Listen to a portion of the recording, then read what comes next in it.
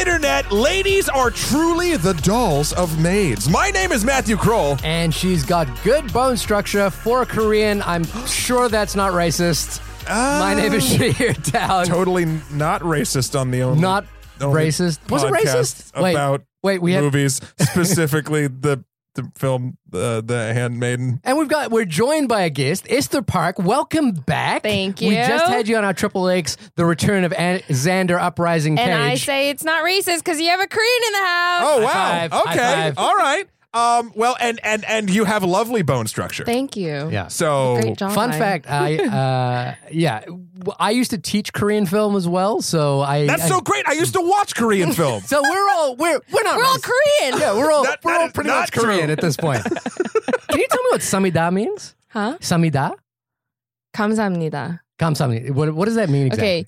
Okay. So 감사합니다 is thank you. Yeah. It's a formal way to say it, but you only took the second half of the word. Because I always hear just the second half. Oh of it. yeah, It's so like when Koreans say it really fast, it just sounds like 감사합니다. Yeah. But it's 감사합니다. Ah, okay. What is it? It's thank you. Thank you. Oh, great. There you go. Welcome to the only podcast about learning Korean. You have learned something today. We've done our job. Wow. Pat on the back for you guys. Yay! Cultural night. We did it. I'm so excited to do this film. And you just can't hide it. Because I love Park Chan-wook. Just let it be told. Wait. You guys can point to me when you need Korean names. Oh, how do we say his name? Have I said it wrong? No, I'm just making fun of non-Koreans saying Korean names because they butcher it every time. And just to get the arrangement right, you say the last name first, right? So Park Chan-wook. Well, no. So in Korean, when you write it out, it's always a last name first, and I think that's why people say Park Chan-wook, Yeah. but it's Chan-wook Park. Yeah, you can Okay. just say it like that. Like the same way as like mine is written with Park. the last name first in Korean, but everyone just says Esther Park. Gotcha. Okay. All right. All right. So listen, this movie, First impressions. not even yet, but it's pretty fucking good. Okay. I really liked it. Yeah, and Matt, And I love the director. I love Old Boy. I love what was it? Vengeance? Sympathy for Mr. Sympathy for Mr. Vengeance. I always say no sympathy for Mr. Vengeance, but that's not the title. No, and then The Lady trilogy that wasn't meant to be a trilogy. Right. Yeah. What do you think of the trilogy? Okay, so let's sidestep. Have you seen the full trilogy? I haven't seen Lady. No. Have you? No, Esther? just Old Boy. I've seen Old Boy and Sympathy. You guys got to see JSA, Joint Security Area, which was almost remade into an American film. So Joint Security Area is about the DMZ between North Korea and South Korea. Yep. And it was almost remade into an American film about the border between Mexico and America, which is no way related to the DMZ. Not at all. And it was going to be directed at one point by Steven Spielberg, starring one Will Smith, which is like a God. terrifying. Welcome to Earth. Remember, Old Boy was remade Terribly. by Spike Lee, which is a filmmaker I really like. Yeah. And Could've with done Josh better. Brolin. So here's the thing with Chan-wook Park. He is the relationship between story and camera with him is so integral. It's so tightly connected. Sure. Every camera move in his films are an extension of what he's trying to say with the story. And he's also one of the few filmmakers. Well, there are two in South Korea that have done really well translating into American cinema, and that is Bong Joon-ho, who did Snowpiercer a couple years ago, which I loved. I think Snowpiercer is great great. film. That America also stole and remade. What, Snowpiercer? It's Yeah. an American film. Is it? Yeah. I thought that they did a remake of one that was made in Korea. No, it's Korean directed. Is it? Yeah, Bong Joon-ho Okay, directed I it take here. that back. Well, shit. But they do American They do. Takeover. 100%. Everything. Well, that's an interesting thing about this film in particular, which Yeah. is that it's an adaptation of a Book. of a book called Fingersmiths, Yeah. which is set in the English countryside. That's a Yeah, bad that's name. weird. I don't know how he got his hands on that. What? Haha, zing! Fingersmith. Wait, how he got his hands on it? On the book. Because, What do you- I don't know, it just With seems fingers. like such a... He did it with fingers. It's been adapted before, There's but also too many underlying things going on What are right you talking about? Well, here's the don't, thing. Don't make it a thing. Think about it. Don't think about it. Chan-wook Park is arguably like in the spectrum of great filmmaking. Yeah, no, we're gonna get to Fingersmiths as a Joke. double entendre in a minute. But Chan-wook Park is one of the premier filmmakers working today in the world. And did you guys see Stoker? No. Stoker is so fucking good. It is amazing. Written by Wentworth Miller, of all people. Oh, shit. It is amazing. Wow. It's phenomenally written, and it's just beautifully directed. And it's the best thing Nicole Kidman's been in forever. Okay. Chan-wook Park is incredible. I had a brief period with Aaron Mannion Park, who has been on the show. Aaron Mannion Park was teaching Korean cinema. Yep. I TA'd on that course, and I did a couple of lectures on it as well. So I got exposed to When you were in film school. When I was teaching in film school. Of course. And so I got exposed to a lot of Korean film and a lot of Korean cinema. And some of my, one of my favorite filmmakers, other than Asghar Farhadi, who we talked about 2 weeks ago, I think one of the best writer-directors in the world is a Korean filmmaker by the name of Lee Chang-dong. If you guys can seek out any of his movies, particularly a movie called Oasis, it is, like I said, I think it's one of the greatest melodramas that's been made in the last decade. But there's something about Korean cinema that is kind of incredible, and I say this from a place of like the size of the Korean film industry is not uncomparable to the New Zealand film industry, but whatever it is they're doing very well. And they have through that course, we learned a lot about the way the Korean film industry is set up, which is entirely different to a lot of other countries. And it has a lot, it has a lot to do with why the Korean film industry is so good. But, all that aside, Chan-wook Park is making a movie. It demands to be seen. Of course. You have to see whatever he's going to work on. Now, Esther, do you I was going to say ingest, but you're not eating anything. Do you watch a lot of Korean cinema, or have you steered clear? Were you brought up with it? Like what? So his films are the only ones I've actually taken the time to watch. Okay. Because I actually think that Korean cinema sucks. Really? Whoa! Really? Yeah. Well, but does that because maybe in the same way that I'm not a big fan of Bollywood?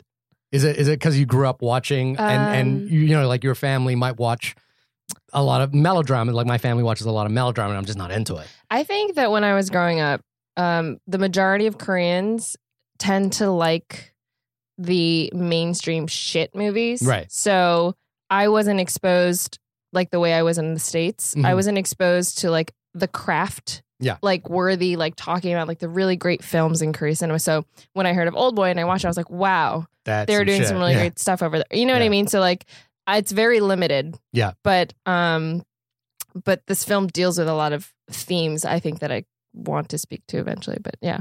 And I think if you liked this film, you will love Stoker. Yeah.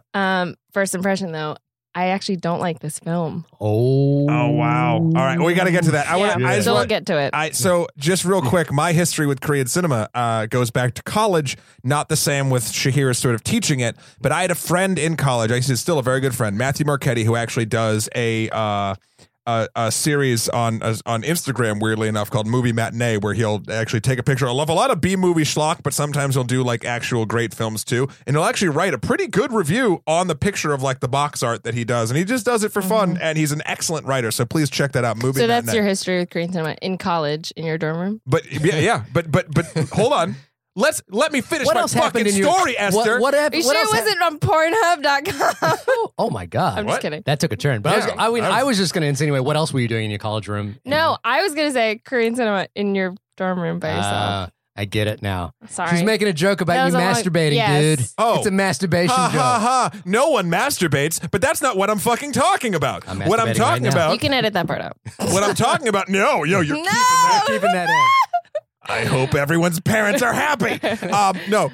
So Matt Marchetti had a region-free DVD player. Right. And he was the inspiration for me to eventually buy a region-free DVD player because he would show us mainly Korean, but other foreign films too. But he has a collection of amazing Korean cinema to the point where I'd start watching these films that don't have subtitles and loving them. Really? There's one that I actually brought up now. It was a 2002 film called Resurrection of the Little Match Girl. I still don't officially know what the plot is. I have watched that movie 25 times. It does not have subtitles. It does not. I can't find it with English subtitles. At least back then I couldn't. I haven't looked for it recently. But that movie and many, many others that I went online, I bought a Jeton region-free DVD player, and I just I ate it up, and it was a big part of my life, probably till like 2007, 2008. Like that was a lot of the film that I ingested. And so you guys are more well versed in Korean cinema than I am. Yeah, it might be the case. It seems so. Yeah. It appears. But this film. Yes. What's it about, Matt? Hit me. Oh, I have it. I have it right here. You should have it by now. We're doing a podcast. Here we go. Here we go. Ready? I'm hitting you. A woman is hired as a handmaiden to a Japanese heiress, but secretly she's involved in a plot to defraud her. It's actually a really good synopsis. That's actually not bad. That's probably the best IMDb synopsis. I'm having complete opposite. I'm like, God, that sounds boring. Really? Yeah. No, in terms of like... no, because normally the IMDb synopsis doesn't even say what the movie's about. Oh. They did a great job here in one sentence trying to... I mean, they don't give the reason why the movie's great. They do say how it starts. But I'm burning to know here. Burning, literally burning. That's from what he did in college. Yeah, Let's get that straight. A lot of burns. Esther, why? Tell us what you thought about the movie. You've already dropped a controversial bomb. I know, I did. Bomb. I dropped the bomb. Drop the bomb. Hit us with the bomb. Okay, so I appreciate, after having watched Old Boy, I appreciate the way it was shot. It's like visually just really beautiful. And the point you made about him and how each camera angle is like so specific to like, it's an extension of who he is, you know. But I didn't like the film for a few reasons. One, because the chemistry between the two women was not believable for me. Interesting. It was, so like in my head, I compared it to, it's very similar in the sense of Blue is the warmest color. Yep. But without the chemistry for you. Right. Or did you like? So, yeah. So like the chemistry in Blue is the warmest color was there. In this movie, I didn't think it was. But the sex scenes in both films, I don't think was necessary to portray that there's love between the two women. You know what I mean? I think it was excessively a little too long, like in both films. So like for me, that was a problem because I think you made this point last week in the Triple X, which is, you know, like Asian films, when it comes to sexuality, they have not been the ones to like highlight it or like graphically, like, you know, there's like limitations of how far you can go with it. There are historical antecedents to what you just said, but I agree on the whole in popular culture. Yeah, there's certainly a more chaste approach to sex and sexuality in India, in Korea, in Japan. On the whole, yes, on the whole, yeah, yeah. So those are my issues with it. And I didn't. Yeah, I mean that was my biggest turnoff. I think there's no chemistry. I just think I have a bias about like sexuality and like women and the way that it was portrayed in this film. That was like the biggest turnoff for me. Okay. So the storytelling, like the plot, like I appreciate it all, shot very beautifully, but just like when it comes to that theme, because it was supposed to be the biggest theme and the thing that you're supposed to spend the most amount of time kind of working out, for me, I was like, I don't feel it at all. Okay. Do you want to go first, Matt? Shall we paper, scissors, rock? No, it's rock, paper, scissors, first of all. I think the scissors is going to be the most important one. Oh, but God damn it. You just fucking badmintoned that. Jesus. I actually partially... You know what? I'm cracking a beer. Partially agree with you, Esther, which is that I think there's an interesting conversation to be had about... Like, Matt, we've had this conversation on the podcast before. There's a couple of issues, so I'll try and dissect them as much as I can first. On the whole... it is not my favorite. Saying on the whole. No, counter argument. Keep saying on the whole. Okay. On the whole, in the scissor world. Hey, John. That's just do one. Okay. Yeah. All right. I think this is a beautifully told movie. It is a beautifully, wonderfully cinematic experience. Nothing less than I would expect from Chan-wook Park. It is the kind of rich tapestry of filmmaking that he is known for. It is a very provocative story. Yes. And it is very well executed. I have to admit, personally, on a pure storytelling level, I found when the surprises were being unraveled in front of me, it's not that I didn't think that they were genuine surprises. I didn't find them surprising. Yeah. I kind of this is Saw where it coming. I don't know if saw it coming is the right turn of phrase, but it was like, oh, okay, that's it. Nothing like made my jaw drop or nothing. It was just kind of like, okay, yep, it keeps going. Then the second part of this is we've talked about this on the podcast a lot. I am a big fan of filmmakers exploring sex and sexuality in film. One of my touchstone films for this is a film that I showed to my film 101 class called In the Realm of the Senses by Nagase Oshima. And it was a film that I had forgotten starts with a fully graphic blowjob scene. And I showed it to a group of 18 to 19-year-olds. What year was this film? This is I want to say 1970s, early 1970s. Wow. And it's an incredible film. It's basically a series of just blowjob scenes. No, full sex scenes. And I mean, but it is trying to explore. So I wasn't point. actually wrong. No, you're not wrong. But it's exploring what? Because it's set during wartime Japan, and it's about a couple that retreats into basically their own sex life. And it's based on a famous Japanese myth of, I think her name is Sadaka, who turned up in a village with, this is a spoiler for the film from 1970 something. Spoiler alert for this movie. She turns up in a town, kind of raving mad with her lover's penis. Her love of penis? No, her lover's penis. She took it. She took it. Sorry. Oh, that sounds scary. It's a really. Oh my God. No one else is laughing. Yeah, I know. You guys are scared. I'm laughing my ass. No. Watch the film. It's a beautiful. Okay. And I remember the thing is that I showed it to a group of 19-year-olds. And the question that we put on our questionnaire for them to answer was, did you think what you just watched was pornography or art? And a great majority of them said they thought it was pornography. Yeah. Which I thought was brilliant. And in fact, a few of them wrote that they didn't think that they should have been allowed to see it, given that they were older than the age it was restricted for. At any rate, I am a big proponent of this because I think the balance of what we do in cinema tends to favor violence as explicit and gratuitous and tends to treat sex and sexuality as taboo. And I think that is deeply troubling and problematic. And I appreciate when a filmmaker like Chan-wook Park decides to treat sex and sexuality as a key cornerstone of the storytelling in this film. I do agree with you, Esther, a little bit that the depiction of sex and sexuality in this film tends to lean towards something that is slightly what you would perceive as fantasy. Yes. More than reality. But I felt the commitment, and I agree a little bit about the chemistry as well, although I felt like the storytelling was making up for that, and it was, like they were giving me reasons. For me, it did too. Yeah, giving me reasons for why I believe these two characters in fact did love each other. Although I didn't necessarily feel it on screen. I actually, but I do think blue is the warmest color. I actually thought what I loved about that film is every sex scene in that film felt necessary, and it felt important to the story. It felt important to the characters. Yeah. So there's two sides to this. One is that as a story, I was kind of 50-50 on it, but I just love Chan-wook Park's sense of humor and his sense of perversity. Like, I think he is a filmmaker who is interested in the way in which human beings think. Yeah. And he is interested in looking at the perversity of the way human beings think. And I think that's really interesting. I generally think the story, the turns it took were not that surprising to me, but again, beautifully told, well executed. I would wholeheartedly recommend this film to anyone.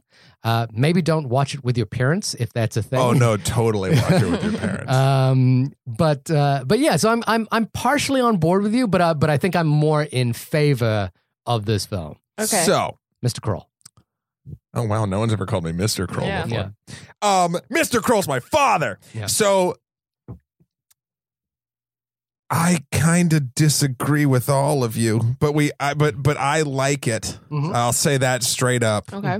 And maybe it's not a disagreement. I don't know. So I don't think you're wrong for liking it. Two sort of things. One, from the surprise factor. So let me break down. I watched this movie Me and my cat watched it, and we were just hanging out. How did Zoe like it?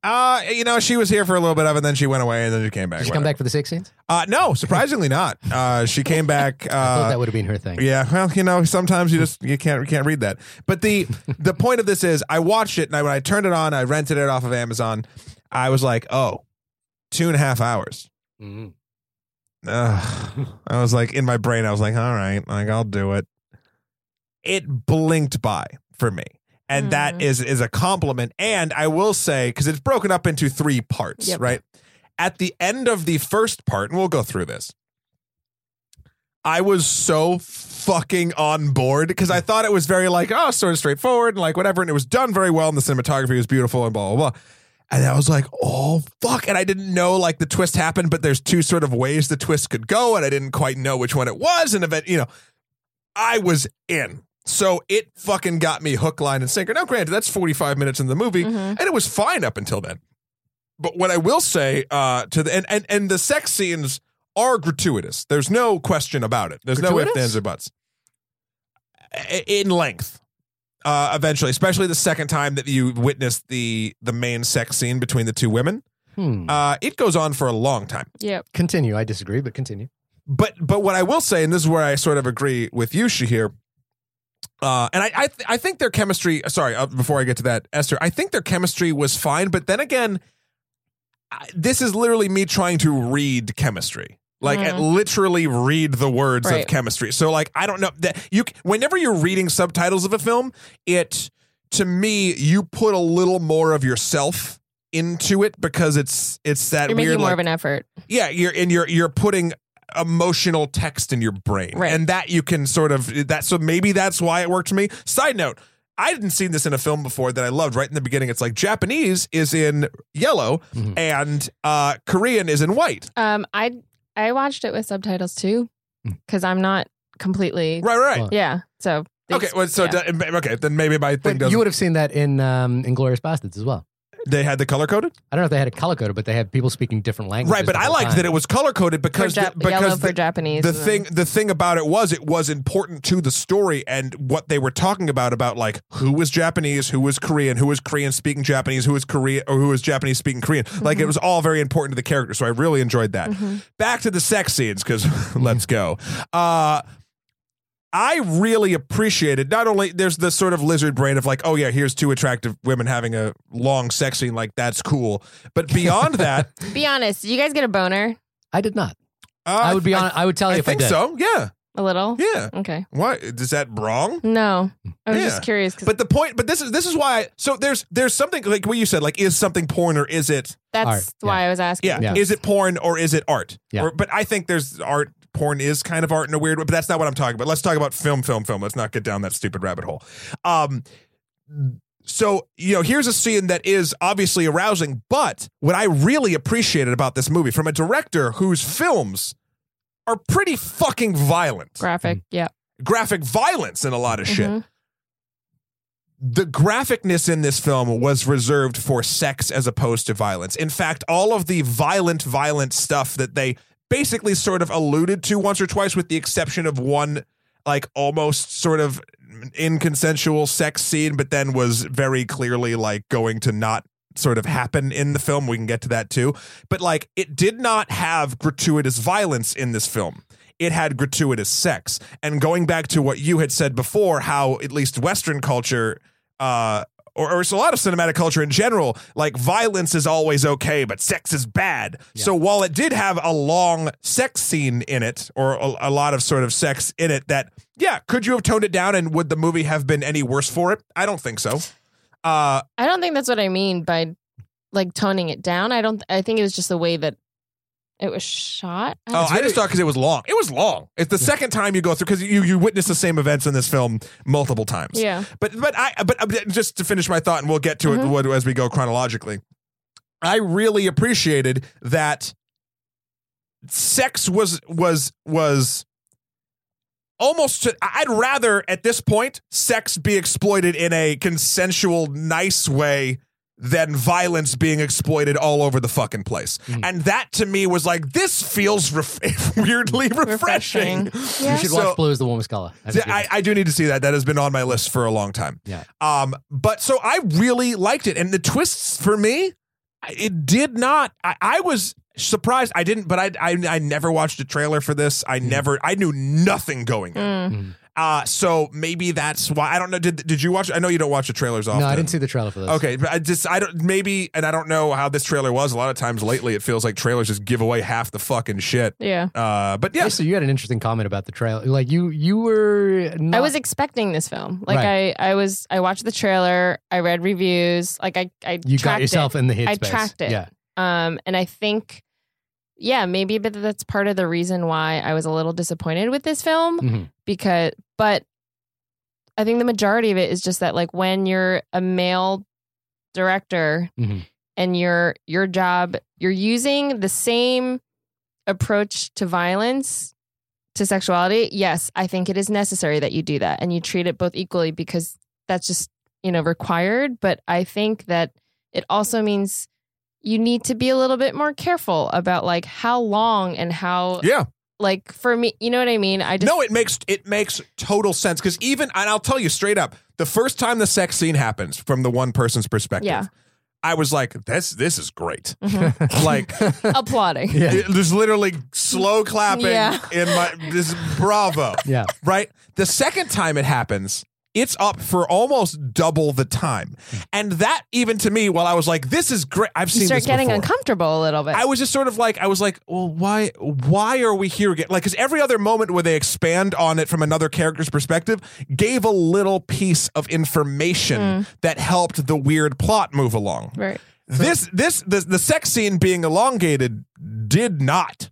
Well, here's the thing: is I actually the second sex scene, because the question mark that the first one left me, and especially the turning point that happens at part 1, part 2, was Lady Hideko into it? Was she playing a part? Was she actually in love with her? And I think to me, the length of the second sex scene was all about answering that question. That question was never asked. It's hard to talk about. We'll get to it, but I think that question wasn't aptly asked until that point. So, like, I don't think that was even necessary. Well, no, but the question is because it's hard to talk about it without spoil. We'll get there. But okay, so the end of part 1 ends with a betrayal, a very deep betrayal of one of our characters.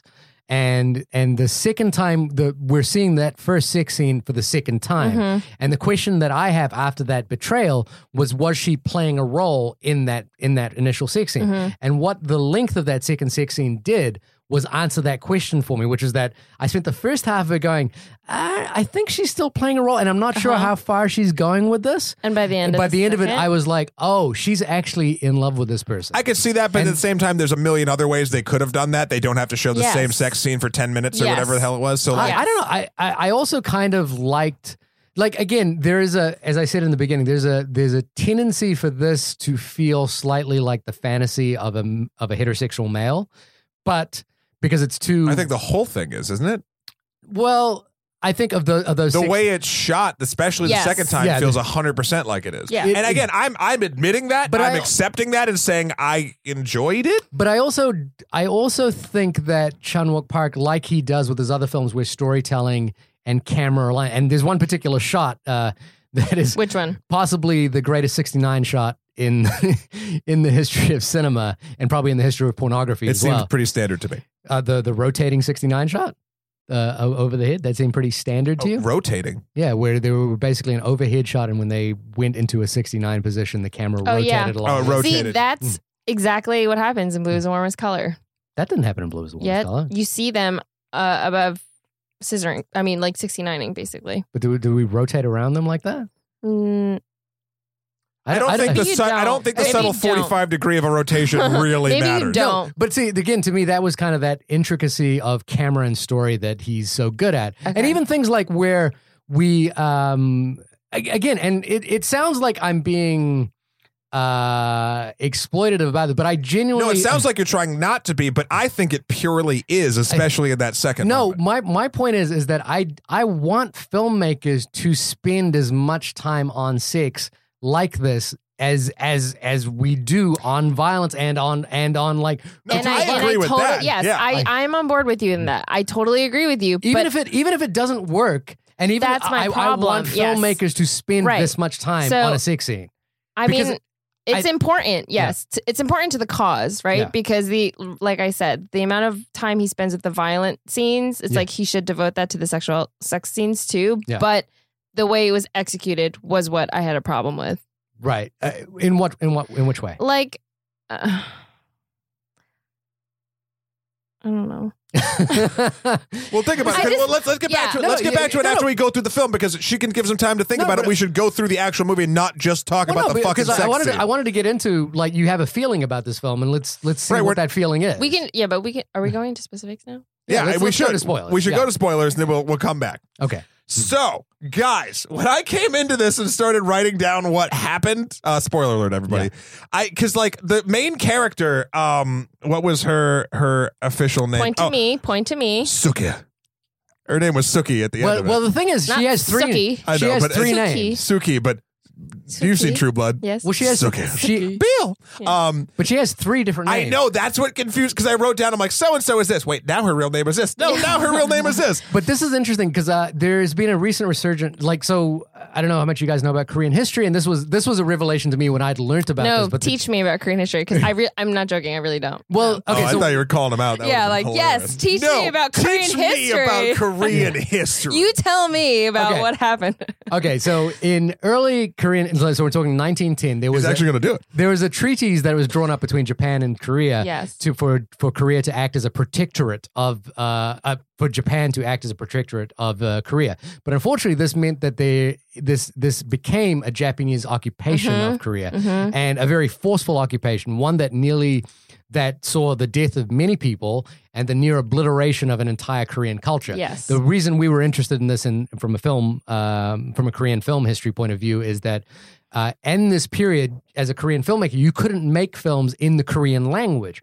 You had to create characters that were Japanese and spoke Japanese. There was a concerted effort to decimate the Korean culture as we know it. And this is why the pendulum swaying the other way, and why I think Korean cinema is so powerful today, and so just fucking out there. Like no, and so popular is that's what I'm saying. Is that in the late 80s there was a quota put in the Korean cinema system, where if you owned a Korean theater, you had to show Korean films for 146 days. So it's like a mandate. You had to show it. And it's actually a real sticking point between America and Korea in terms of trade deals, is that they want to ensure that, like they can get in non-Korean films. So this, and what I love is that this period of Korean history hasn't necessarily been dealt explored with. And like if you want to find out about true horrors of this period, look up comfort women, which were women who were women who were sent to the front lines of with Japanese soldiers and basically told to be sexual slaves. But there's actually been what do I got here? 7 films in the last 2 years that deal with this period of Korean history by major filmmakers in Korea. So I think it's a really fascinating area, and one that particularly couldn't be told in that time.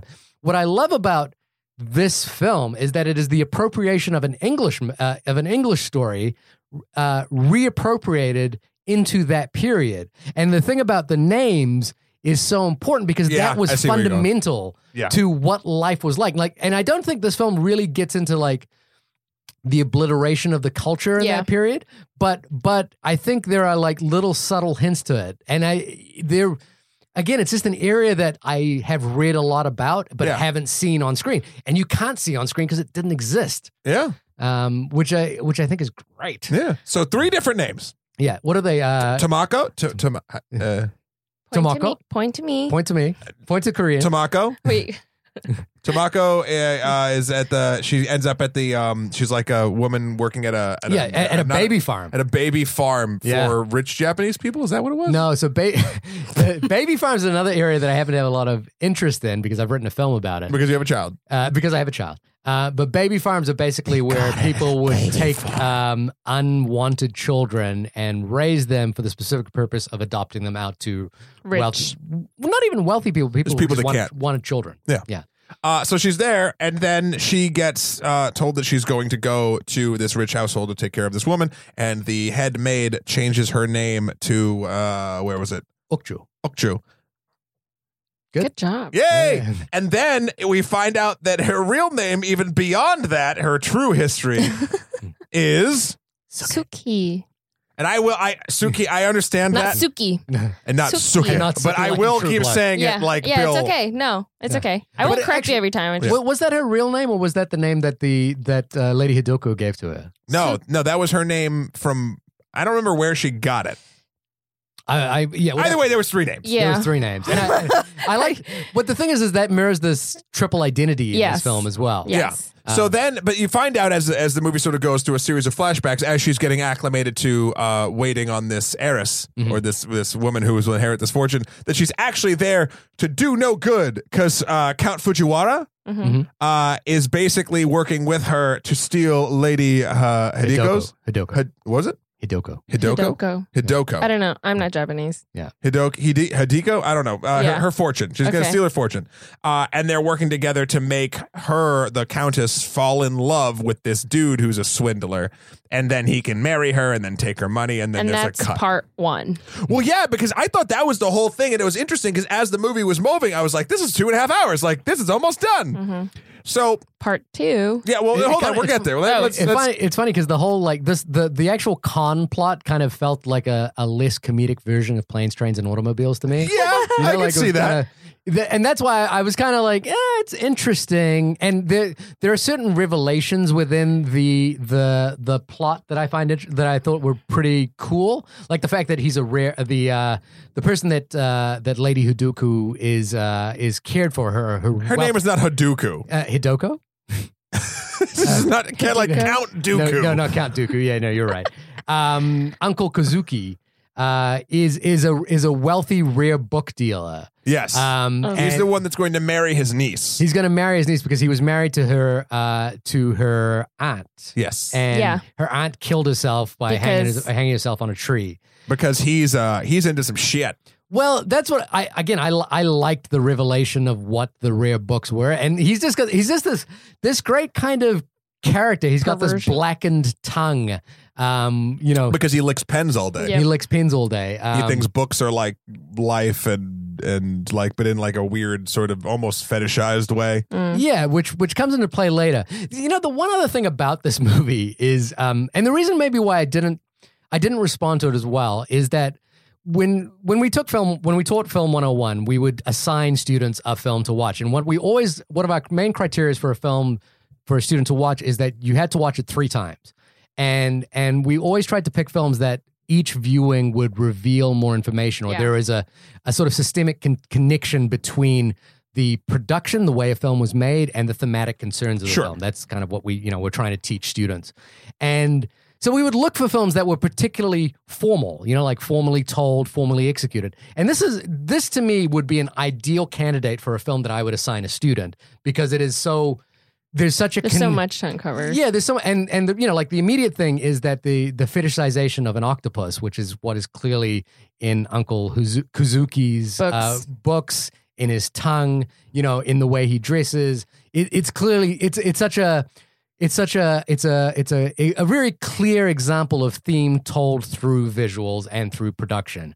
So that maybe a little part of me was like, oh, I was watching and going, this would be a great film to assign students. Like it's just, you could watch this movie 3 times, you could write an essay about it, and you would learn something from each time. You have a thing about showing students like borderline pornography. One of the films we did was Irreversible. Of course you did. You fucking degenerate. But the thing is, Irreversible is a good example of formality and story connected together. What's Irreversible? We'll talk later. All right. You don't want to watch Irreversible.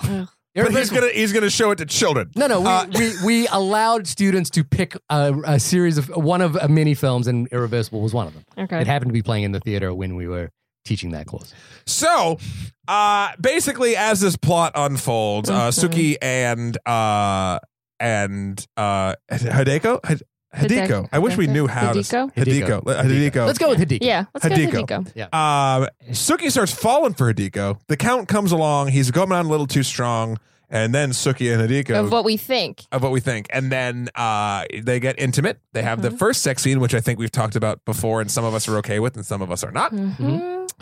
And then the Count... Hideko finally accepts the Count's proposal and they elope. The Count converts a lot of her riches to cash, and they go to the idea that Suki and the Count were going to have was that they were going to do that, and then they were going to commit Hideko to a mental institution because everyone's saying that she's crazy in this movie. Yeah, she is. To a point. She's a little nuts. Not crazy, but like crazy.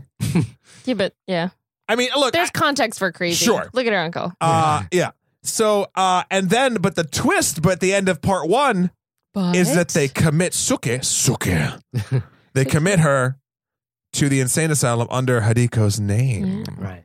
So, and then part one ends where you're like, wait, what the fuck? And this is what I want to say. I didn't know at the end of this part which direction this movie was going to go. Was this a psychological thing? I thought it could have possibly been like she was witnessing, it's almost like a Tyler Durden-esque Fight Club sort of moment. Shutter Island. Yeah, I mean, it was marketed as like a psychological thriller. Yeah. And I'm glad it didn't go that direction, but it brought me there. And for a good 20 minutes, I wasn't sure. Yeah, you weren't sure how where it was going to go. Yeah, where we were in, if we were seeing an unreliable narrator. And the brilliance of that, because you can, that is so hard to do well. I don't even know the first step in doing it well. And this is as Shahir always says, a masterclass in subversion in that sense, because I was literally on the edge of my seat for the most of the second half. In fact, almost until the longer sex scene when I finally started figuring out what the fuck was going on. Then you really perked up. Yeah. No, they just calm down. I'd seen that before. It was so... yeah, it was really something special to see this thing like have an unraveling so slowly and puts a lot of fucking twisters, as I'll call them, like your M. Nights and your all that shit, like on point as to like, or sorry, not on point, on blast, because they don't do it well. And this is fucking beautiful in its execution. Even if you don't like, can we all agree that sort of span in part two? I know you said you weren't surprised. I think my issue was that the this film does an interesting time structure where a decision will happen and we'll kind of just have figured out what the decision was and we've moved on from it really quickly, and it'll be a major decision. So like, for example, when Hideko decides to get married, it happens really quickly, and then the pacing breaks at the end of part one. Yeah, 100%. No, but I think this whole film kind of like does that on purpose. Like, and then all of a sudden they're eloping, and you're like, oh wait, is this happening now? And you didn't realize that decision had been made. Right. And it does that in order to have set you up for the part two. Yeah, and the second half is basically going to go back over those decisions and then play them out so you kind of understand the full context. Yeah. And my problem is that the thing about the lack of surprise is by the time we go back to see those decisions being made, I didn't find them, or like the revelations weren't like completely 180 degrees different to what I thought it was. It was for me. Right. I just didn't. And I've got no beef with that. If it worked for you, then that's great. I just found it like I didn't quite, when the turn happened at the end of the first part, I kind of knew where this film was going to go. Shahir, move your damn feet. I just moved my foot, and they're literally right under my chair. I know we're talking about sexy time. If you haven't been able to take it. Stop playing footsie while I'm here. Yeah. Do it when I leave. Esther, we've sort of gone, I really like the twist. Shahir isn't as enamored with it. I think they're very good. Yeah. I just found it coming. Yeah. Did you see it coming? And if no matter what the answer is, was that good enough to help you along in this movie that you said already that you don't like? Yes, I saw it coming because of the director. I feel like he just that's right. It's just twists. So I don't know. I kind of expected that, and I appreciated it. Like I didn't like it. That's an entirely valid response. I didn't like it, but I was like, okay, like I'll just go. I'm on board. Right. Right. All right. So part 2 happens, and the interesting thing about part 2 in the beginning is it starts dealing with the history of Hideko as a child. Stop pausing after you say Asian names. Because it's just her name. It's just her name because literally, well, first of all, you said stop and look at me every time. I'm literally following instructions. But the second thing is, so she is a little girl. We sort of see her upbringing as to why you get she more is the way context she of is. why she is. And we deal with her aunt Mhm. and her aunt's history and how she was sort of in a very bad place. She was in prison too. Yeah, like, and then basically. she eventually decides to kill herself. Yeah. Mhm. Leaving the little girl. But, okay. Yeah, I mean, that's a selfish Yeah. act. And the interesting thing is sort of in the beginning in part 1, you see Suki going through a lot of her boxes and things, like looking at Hideko's stuff. And it, like, one of them is just a box with a rope in it. And you're like, oh, that's weird. And it turns out it's the rope that her mother hung herself with. Yeah. And like, there's a couple, Her aunt. there's a lot. Oh, sorry, it's her aunt. Or it's Yes. like, there's a lot of those little small things mixed in, which I really enjoy. And then, so we start seeing the genesis of what her uncle has done to her and basically turned her into, for lack of a better term, a sex audiobook robot. Six audiobook robot. Yes, I love that. Good job, you.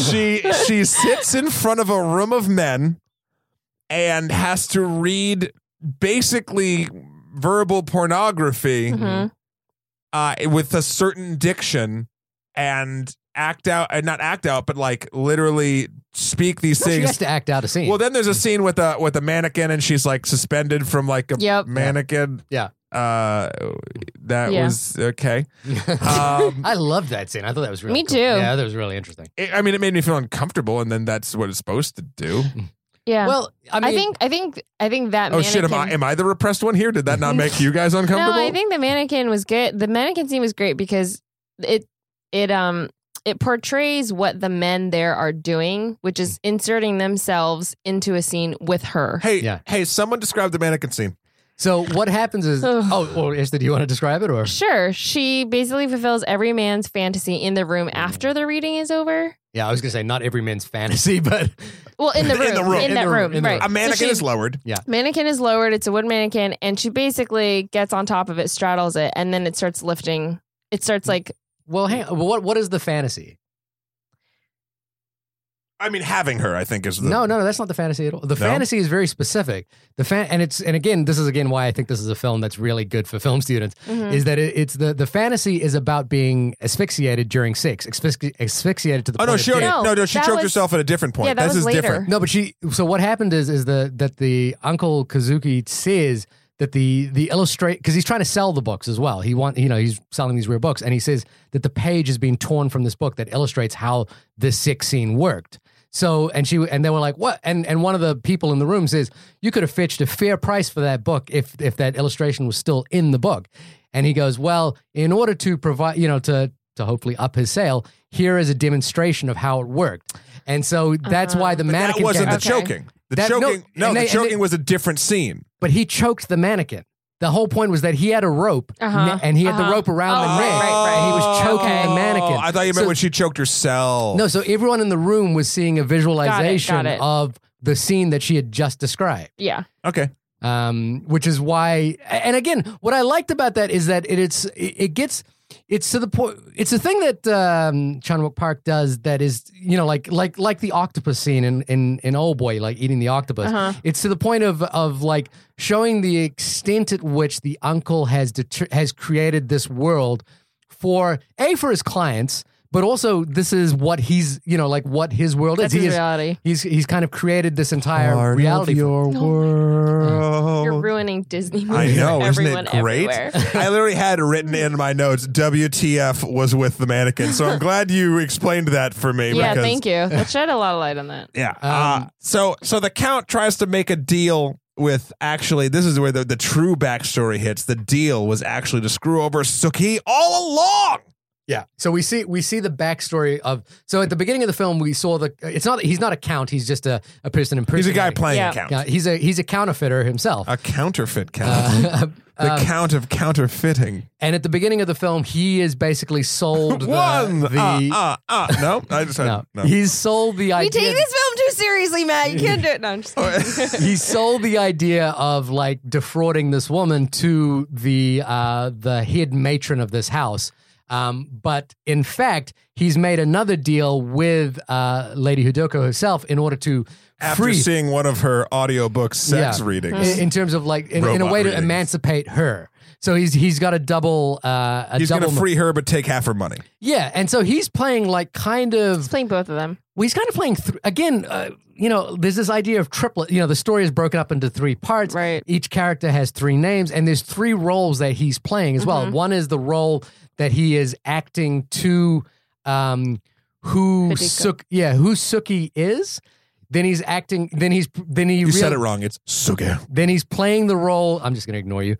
He's playing the role to Hideko as well, and then he's also telling a story to both of them.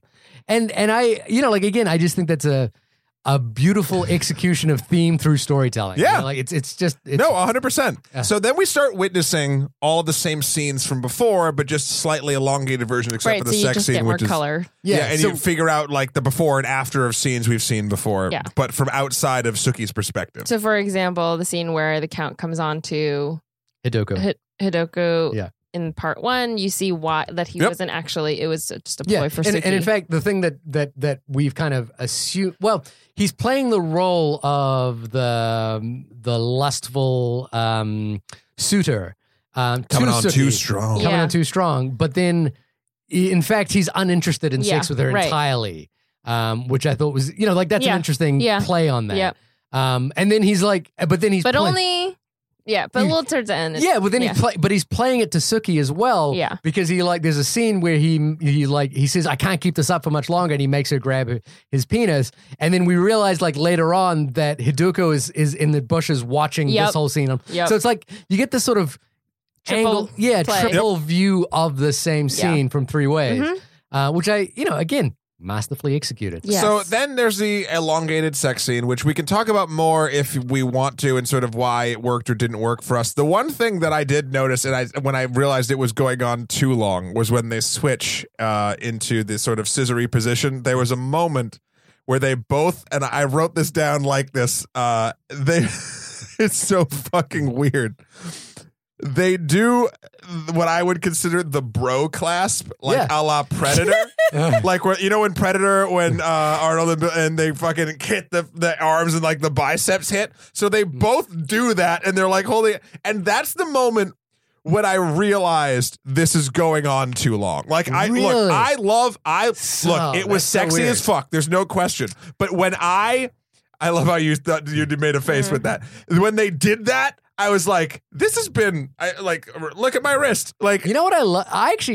That's the moment that I thought this was great. I really loved that they actually held hands to that, and they were like, they weren't holding hands, they were clasping. Yeah, but that was like fucking utilitarian. Yeah, exactly. And it's a side of it which I hadn't seen before, and I thought was really interesting. Okay. And I thought it solidified to me that they were in a partnership together. Hello, only woman in the room. But the partnership is a difference.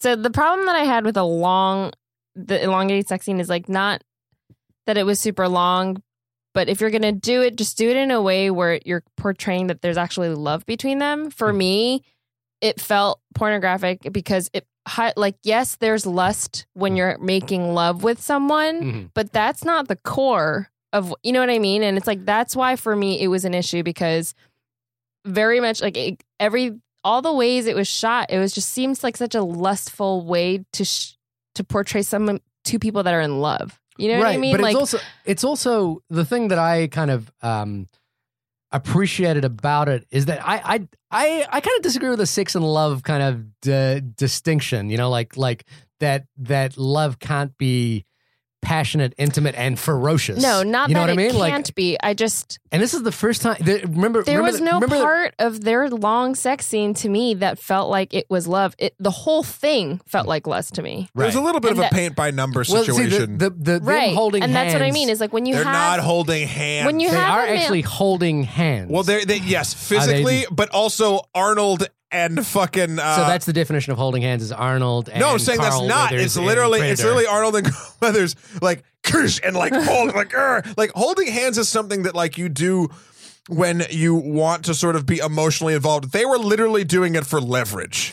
So okay, let's get into some personal talk here. Have you ever like held hands when you're having sex? Yes, and can it that be happens? And but is it always? But it just doesn't go like this. Like it never happens like that.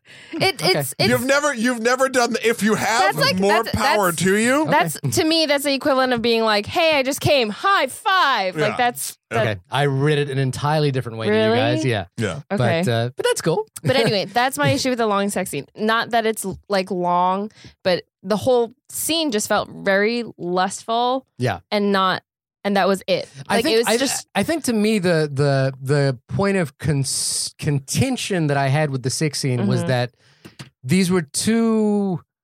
I don't know how to do this without like getting into issues of body, but these were two women that were fairly flawless on screen. Yeah. And like one thing I liked about, for example, Blue is the Warmest Color is that it was about the kind of messiness and you know, like we saw bodies that weren't in perfect positions and you know, it felt very sort of we were seeing something that we wouldn't see on screen, whereas the scene that we were seeing in The Handmaiden felt very it felt like two dancers. Yes. You know what I mean? So like choreographed. Yeah, it was very choreographed. I think that's part of it too, because so as a woman, and also as a Korean woman, like I touched on this earlier, but like there is a pendulum swing that happened in not with people, but like in cinema, where it went from everyone being repressed sexually, not showing anything, like you know what I mean, like just being very gingerly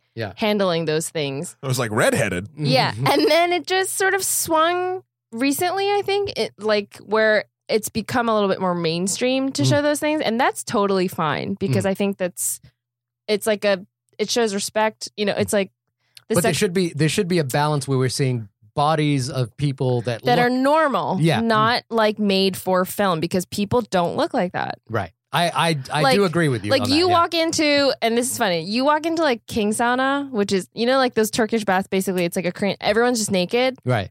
There is not a single woman I've seen in there. Yeah. And they range from completely like pre-puberty to like old grandmothers. They don't look like that. Right. That's just like made for film. So yeah, it does feel a little bit constructed in that way. I do agree with you on that. And that is the point of where I think it's something that Chan-wook Park, his films are hyper real. They're not they're constructed realities. That's kind of what I was going to get into, was all of his stuff is like that, and like graphic. Yeah, but the constructed realities in the sense of like they're look, if I'm gonna but watch I do a agree film, with you. I do 100% agree with you. Yeah, like I'd never argue I could see that totally not working because of those reasons. Right. I think the reason, I mean, there's look. Well, there's, like the shot of two of them on like against the window in the back, like that's a picture perfect scene. And I was like, well, sure, clearly you're, you know, and obviously, I mean, look, these are it's hyper realistic, sort of beyond realism, because they are so basically flawless that it sort of works twofold. One, all of his films are like that, and with either violence or even cinematography or anything he does sort of feels that way. And then two, there's no question, and I will unabashedly say this, that it is meant for a gaze of someone who would find that arousing. Yeah. Like there's no question. But I don't think it's specific. It's necessarily only arousing to men. No, I said whoever finds it arousing. Right. What I'm saying is it's meant to arouse. It is. There's a point where it only becomes about arousal as opposed to moving story forward. And look, no matter what you're doing, why you're going to see this or why you're continuing to enjoy it, It's funny because I feel like I'm, out of everyone here, one of the only people that enjoyed this thing entirely Like 150%, through. yeah. And then those scenes, to me, honestly, weirdly enough, for my, heterosexual male whatever, they were just like icing. And while I did feel like the second one went on too long, just from because the bro fist totally, like, any arousal I had ended there. Like, it was fucking Like, you're weird. getting too excited. And I'm like, Clap. Predator? Oh my God. I don't think that's necessarily the only frame of reference you should use for. That is the only one I'm gonna. Handmaiden. That's the only one I'm gonna. Predator Okay. and Handmaiden. You heard it here first. So like, but they were just icing. Even the Yeah. end scene of the film was icing to me. And I know there are reasons for it. I applauded during the end scene. I thought that was brilliant. I loved the end scene. I mean, I don't think it was brilliant. I think it was hot. Really? Like, brilliant? Yeah. They just fuck with the balls that they were talking about on the thing. We'll get there. We'll get And there. they were fucking specifically with the balls that had been used to abuse one of them. Yes. And they were now making music with them. So interestingly enough, I loved that scene. Yeah, I applaud that. I thought that's like, well, let's to the point is, we'll get to it. When I got to that scene, I thought, this is going on too long.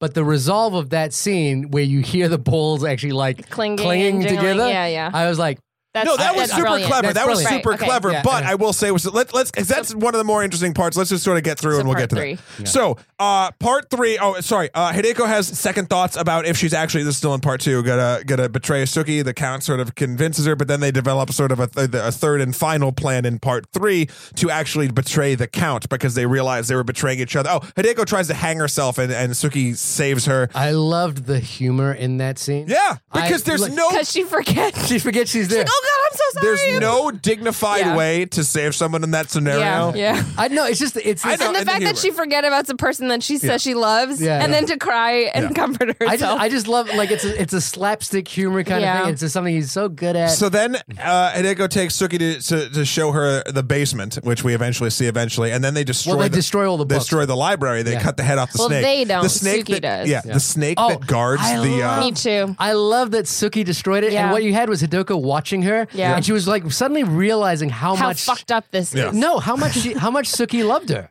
Yeah. She was like, she was because Suki was so angry at everything that had been done to her. She was just like, and it was like her. That's where where I believed honestly that they were in love. Well, I think me too, and I think that's where their turning point. It's just setting you up for part 3 because what I was going to say leading into part 3 was that part 3 was the only part of the movie where their love was believable to me. Right. And I think that's why I appreciated the last scene. So part 3, there's a fire in the asylum that Suki is in, but she has a lockpick with her. She gets out. She has a lockpick because she's written a letter to the matron of the baby farm. Yes, which is the lockpicks we see at the beginning. At the beginning of the film, it all ties in very nicely. It's in all those small details that really work. Meanwhile, Hideko. Just before we do that, I love that they had these like fire retardant suits. Yeah. Yeah.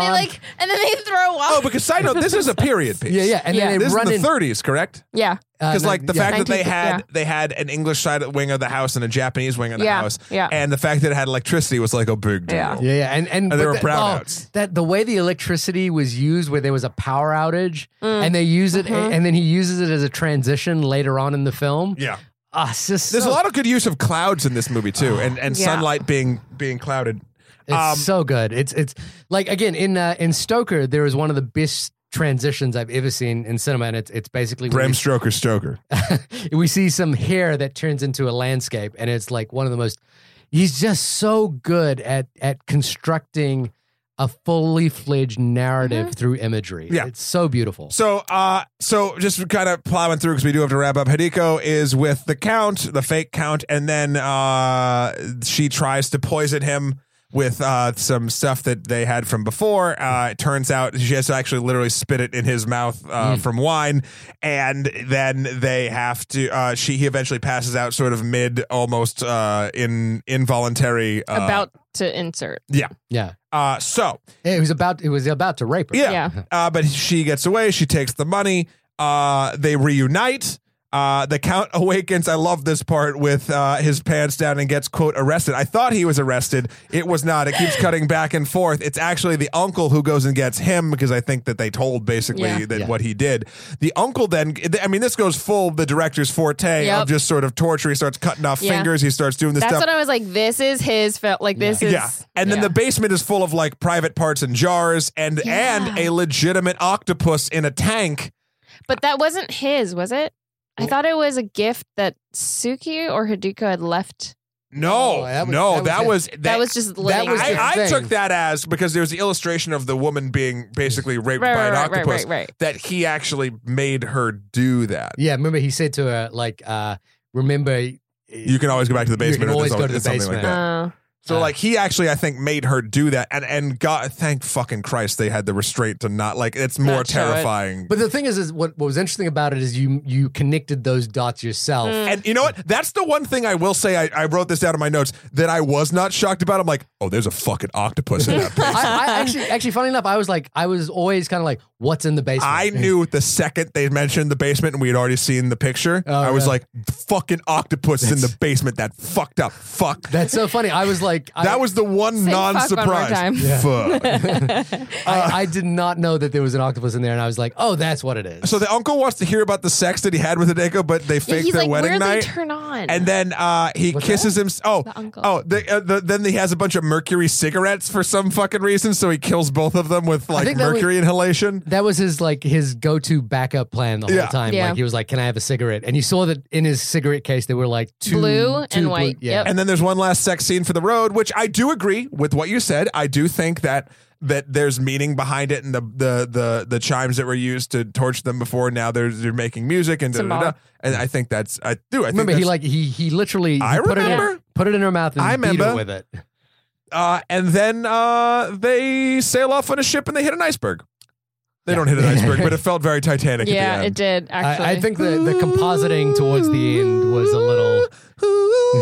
No, keep talking. Yeah. I'm just gonna wait for you to finish. No, that was that's what I said. I'm just gonna wait for you to finish. Are you done yet? Are you done? All right, and now it's my turn. No, the old lady threw the thing in the water. So there's a couple of other interesting things. I liked seeing the uncle's basement housing. Of course you did. You sick fuck. There's an that's why these films are so curious. Also good. true. Yeah. There's an interesting. There's this 7-part documentary I've seen called Pornography. Jesus. And it talks. I think that's actually just pornography. Yeah, I watched pornography for 7 hours straight. Like 7 different videos. Well, I mean, there's always Gangbangers 9 or whatever the fuck. Like that's your 7-part documentary. No, not quite. I can't remember who made it. I found it. In a Barnes and Noble many years ago. No, you didn't. You're just trying to make sure that this sounds credible. All right. Well, I found it in a Barnes and Noble. I found it in a Barnes and Noble. Okay. A legitimate book organization. Yeah. But the interesting thing about it was this idea that pornography didn't exist pre the Victorian era. So that that in the Roman period, for example, depictions of sex and sexuality were par for the course, and in fact, they were part of political discourse. Was depictions of your opponents in sexual positions, for example, and it was not uncommon to go into a household and see graphic depictions of sex on the walls, and it was considered to be a sign of enlightenment to have. And then after the fall of Pompeii and the discovery of these artifacts, the Victorians decided that these were objects that were going to inflame the mass populace because they were so chaste and so into this idea of religion that they created this entire wall. And that's kind of the definition of pornography comes out of that era where the Victorians took these artifacts and said, the general public cannot see these. They are only for private collections and people behind the bedroom door. No, not even behind the bedroom door. People who knew and is it like a class issue? Yeah, it was very much a class issue. Interesting. So it was very much an issue of only rich so people it wasn't even about have public or privacy. It was about class. 100%. The historical roots of pornography have to do with class more than anything. And what you saw in this basement, because this is a very wealthy man who's clearly a collector of these artifacts, right, and keeps them for himself and for a very private audience that are very of a very Wealthy, elevated class. yeah. And again, this is a topic that I'm interested in because I've written a film about this period as well, is that on the other side of that, you have babies that are born out of wedlock that are abandoned because of our understanding of religion and the way we see the world. And then on the other side, you've got people exploring sex and sexuality, but in an entirely private realm. And so I think the reason, when we were in this basement and we started to see all these artifacts, I got a sense of who this person was. And then, he's clearly inflamed by the arousal of the objects that he collects as well, but they are not for the, he is an abuser of a child. He is a person that is, likely to torture and kill someone. So I think and that mixed in with this idea of Japanese occupation in Korea at that point, this kind of obliteration of culture, I think is very paralleled with what we saw in the Victorian era.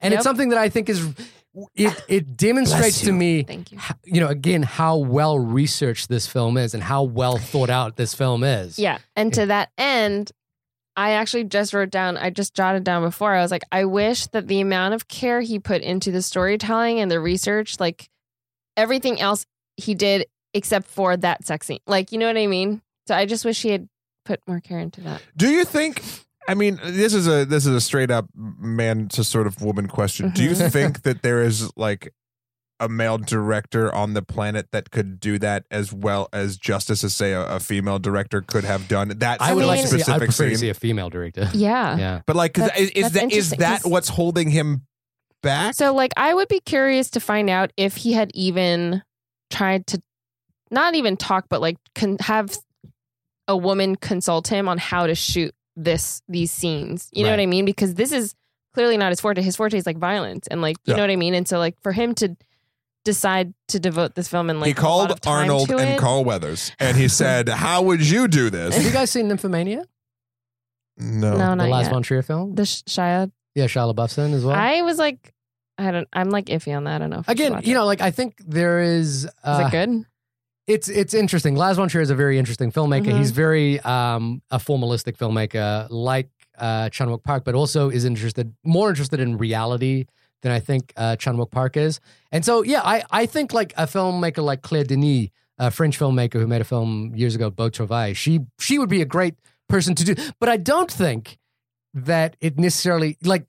Because you are a female filmmaker, you will be better at this. And I cut off. And I'm sorry, I cut off Esther with my stupid joke when she was. No, I don't. I agree with that. I don't think it means that you're better at it. I just think that if you're a male and this is clearly like new territory, like you should put just as much care into making sure you're doing it right. Yeah.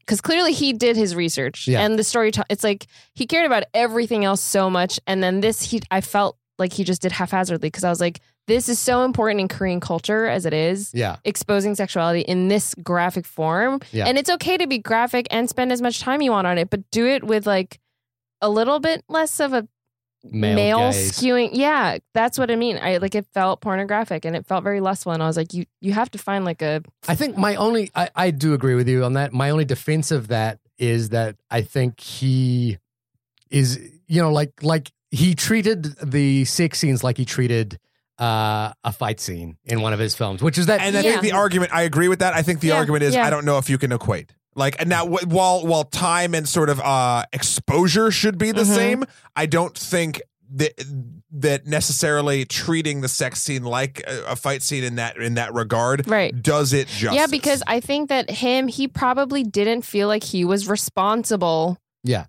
To treat it delicately. Whereas like a woman, it's like, I mean, if you're going to do it, just do it. Like, you know what I mean? Like he felt no responsibility to treat it. Yeah. Gingerly. Like, you know what I mean? Yeah. So. And I agree with that. The only thing, and again, like the only defense I have on that is I think his films are fairly, like, this is something we talk about on the podcast a lot.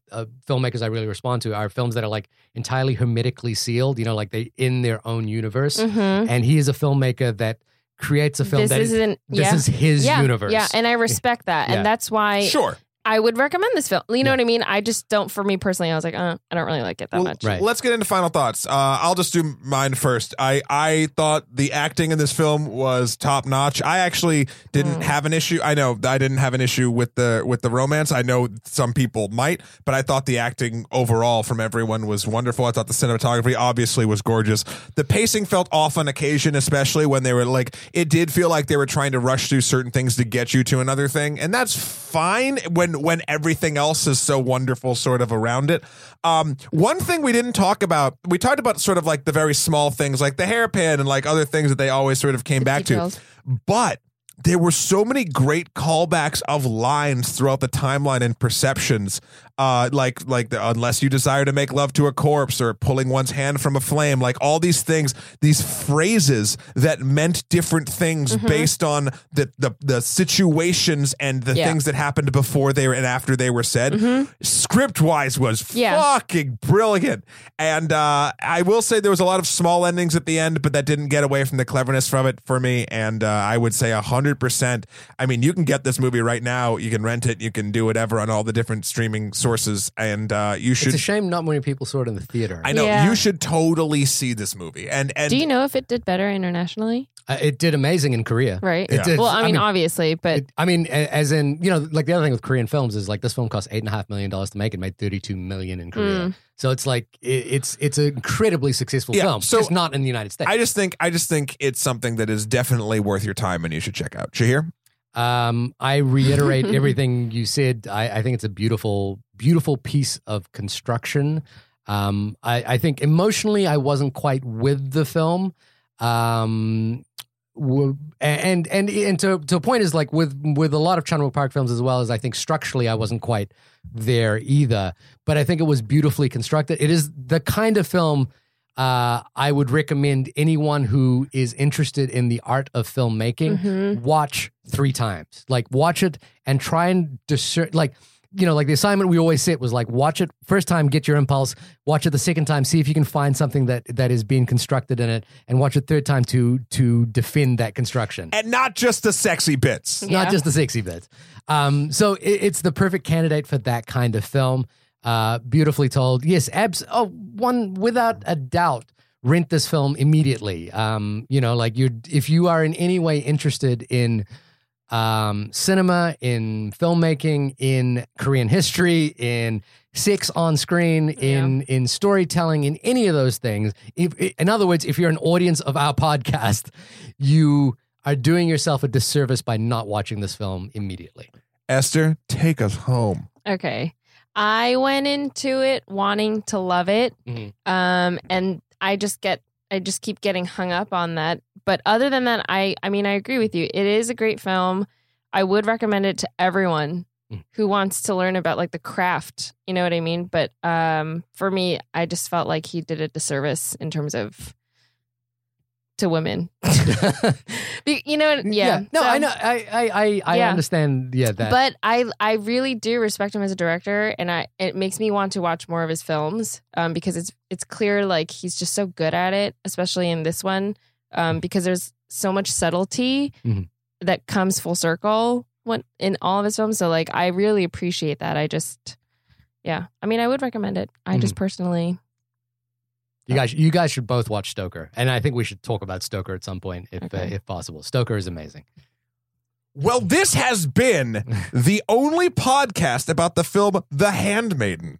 Now, Esther, when we're not talking about octopuses doing awful things to human beings, where can folks find you? Like not on the street or anything. Like where can they find you virtually? Like on the internet. I was like, you didn't set that up for me. Where like what's your Twitter handle? What's your Instagram? Oh, unless you don't want people finding out about you. Sure. You guys can find me on Instagram, Esther B Park. Twitter, I don't use it because it's for old people. Oh wow, is that the case? Twitter's for old people? Oh man, what's for young people? Instagram. Really? I thought Instagram and Snapchat. Snapchat, I'd say is young people. Yeah, I would say Instagram. I'm not going to ask you guys how old you are. You don't want to know. I'm 34. I don't give a shit. I'm 30 fucking 4. Yeah. 37. I'm going to stay silent. Hey, you didn't. You just said it. Shahir, what about you? When you're not admitting your age. I'm not admitting my age. I'm saying my age. Oh, God, I'm so old. You can find me at shahirdaud.com. That's SHAHIRDAUD.com. There's links to all my Twitter and Instagram, Facebook, all that stuff in there. And you can find me at MatthewKroll.com. That's MatthewKRL.com. You can find me on Instagram at Skeletor, the number 4 PREC, or on Twitter at EmperorMSK. And also, we got another live show that we're going to be pimping out. We're going to be at PAX East doing our Getting Good at Video Game Movies panel. A lot of new stuff to talk about. It's going to be at 10 p.m. Nope. It's going to be at noon on the 10th. There we go. March 10th in the Dragonfly Theater. Come check us out if you're down there. Me, Shahir, James Portnow, Red. We're doing it Special big. guests. The same guests we did in PAX West and at MagFest. Brad Pitt's going to be there. Tom Cruise is coming through. If you're on the Esther, you want to come? Sure. Let's fucking do this. Vin Diesel. If you can come, Vin Diesel will be there. It'll Pierce be great. Brosnan. Pierce Brosnan also on Ewan effect. McGregor. Yeah, all of these people will actually. Daniel Craig. Yeah, Okay. a ton of people will be there, and they're going to tell you why video game movies suck and how we can fix them. You'd be surprised how much Denzel Washington plays StarCraft. Anyway, you can also find us at onlymoviepodcast@gmail.com. Please write us in. Tell us if you liked The Handmaiden. Tell us if you had the same problems or praises as any of us. Also, you can see us at our website, onlymoviepodcast.com, where we have all of our stuff. We have a back fucking catalog. I found an interesting statistic the other day, which is that one of our listeners has listened to more stuff in our catalog than the length of the catalog itself. So they had listened to episodes multiple times. Mystery listener. Many times. Esther, don't make that face. What is that shit? You're a guest. I'm not surprised. Wow.